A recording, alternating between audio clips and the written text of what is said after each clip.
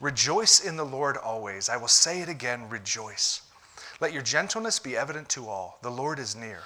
Do not be anxious about anything, but in every situation, by prayer and petition, with thanksgiving, present your requests to God. And the peace of God, which transcends all understanding, will guard your hearts and your minds in Christ Jesus. So what I want to do is just kind of break this passage down, just kind of walk through a little bit, verse by verse, really quickly. It starts with Paul saying, rejoice in the Lord always. I say again, rejoice. Now here's the thing, if you're newer to the Bible, one of the things that you need to recognize is anytime you see something repeated, that's their way of emphasizing it. They didn't have bold and italics and all caps and exclamation points and emojis like we do to get their point across. So what they would do is repeat something. So here Paul says, rejoice, and I'm even going to say it again, rejoice. As followers of Jesus, we're to be a people marked by rejoicing. We're to be a joy-filled people. Now I'm going to stop and ask you this. Let's be a little self-critical here for a moment. Let's kind of look in the mirror. Let's say people had 10 different adjectives to describe Christians they knew. Would joy even make it on that list? If it did, like how close to the top would it be? Most people in the world, when they think of Christians, what are some things that they think about? What are some adjectives that they might give us, good or bad? What do you think? Critical? Hypocrites? These hurt a little bit, and that's okay. What was it? I heard somebody say something. Boring? Yeah? What else? Kind. Again, these aren't all bad. I'm not trying to like just whip us here. Like generous. Miss Kitty, did you say something or somebody over here? No. She said, oh no, don't look at me.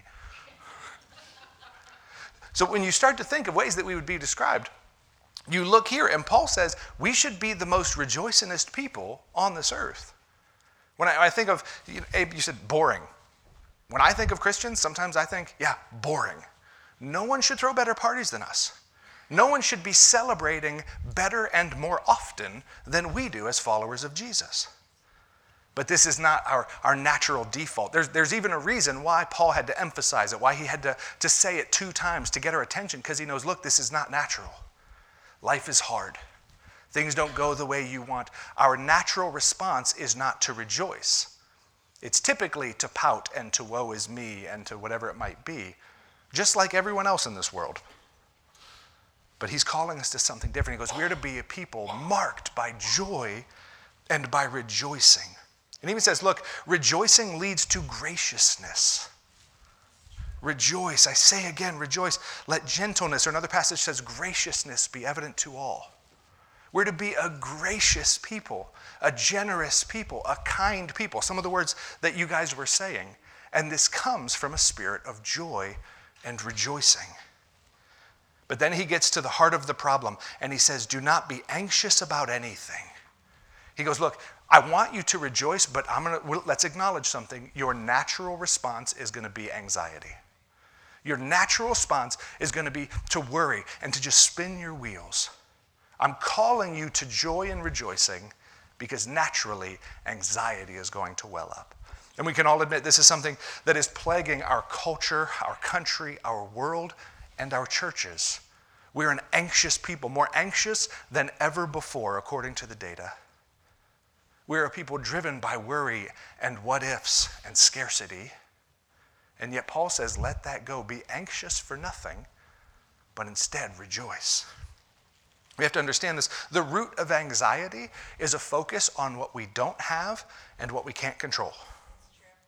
When you start looking and you go, what is my mind just racing about? What are the things that I'm worried about? What are the things that I can't stop preparing for in my mind that I'm just constantly thinking about over and over again? It's the things that I don't have and the things that I can't control.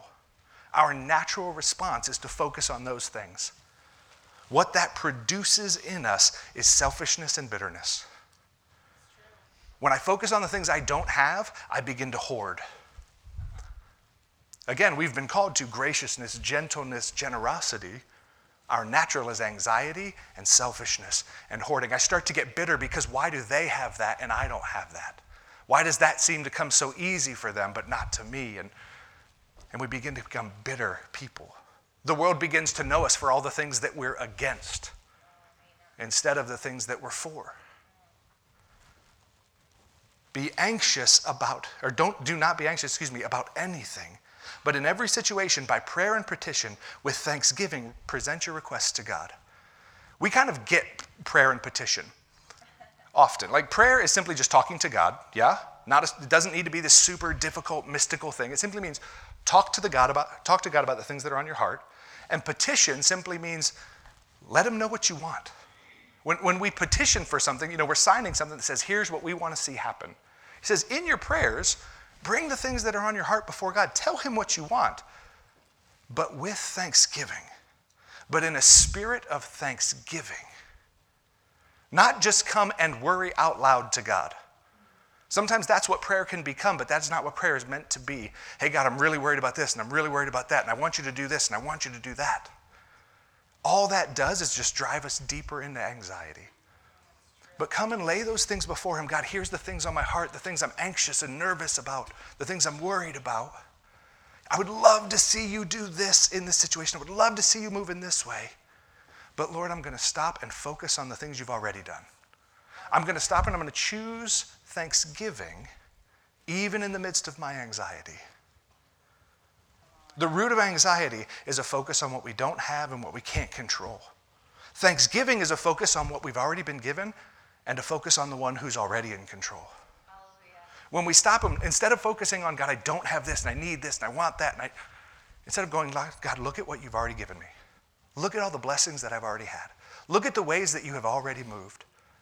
Again, this is still something I'm anxious about, and I want you to move in that way, but I'm going to choose to focus on how you've already moved, on the goodness you've already poured out on me, on the graciousness you've already given me, on the blessings and the gifts and the family that I already have. I'm going to stop and focus on those in the midst of my anxiety and look at what he promises as a result. The peace of God, which transcends all understanding, will guard your hearts and your minds in Jesus Christ. This peace that overrides any situation, it transcends understanding. It doesn't even make sense to have peace in the midst of the thing that you're going through. To have peace when you lack that thing that you're convinced you really need. But when we come to the Lord, again, we present our requests to him. But in the Spirit of God, you have already been so good to me. You have already blessed me. Let me count the ways.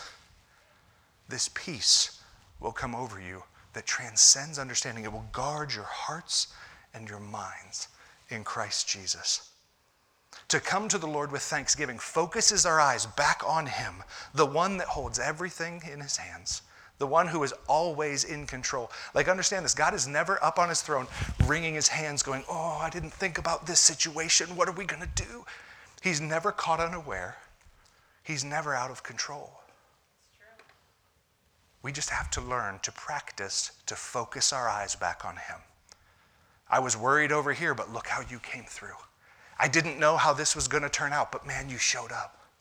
I was worried, what was I going to do without this? But you have always made a way. When we choose to live our lives rejoicing with thanksgiving, we will experience peace that this world cannot offer or understand. But we can't bypass it. We can't go, I'm just going to worry and prepare just like the rest of the world does. Hey, God, where's my peace? He says, when you choose rejoicing, when you choose graciousness, when you choose thanksgiving, my peace will come. And it'll be greater than anything that you can imagine. It will guard your heart and your mind in Christ Jesus. Does this make sense, church? So what we're going to do now is just take some time. These microphones here are for you. We've been telling you for the past few weeks, we've been asking you, would you pray and just seek the Lord and go, Lord, what are some things that I can give you praise and thanks for over this last week, this last month, this last year? And now we just want to come together as a family and just thank the Lord. Just give him praise for the things that he has done. And so there might be some awkward silences here. I'm just going to kind of let us sit in them for a little bit because some of you are already wrestling with the Lord. He's given you something to share and you're going, oh, I don't like microphones. I'm going to let you wrestle with it. because this is a time to choose to rejoice, to choose to give thanks to the Lord. And so as he places something on your heart, make your way up to one of these microphones and share. It can be 30 seconds, it can be 3 minutes, it can be whatever it is. Just come and share what the Lord has done. Understood? Good?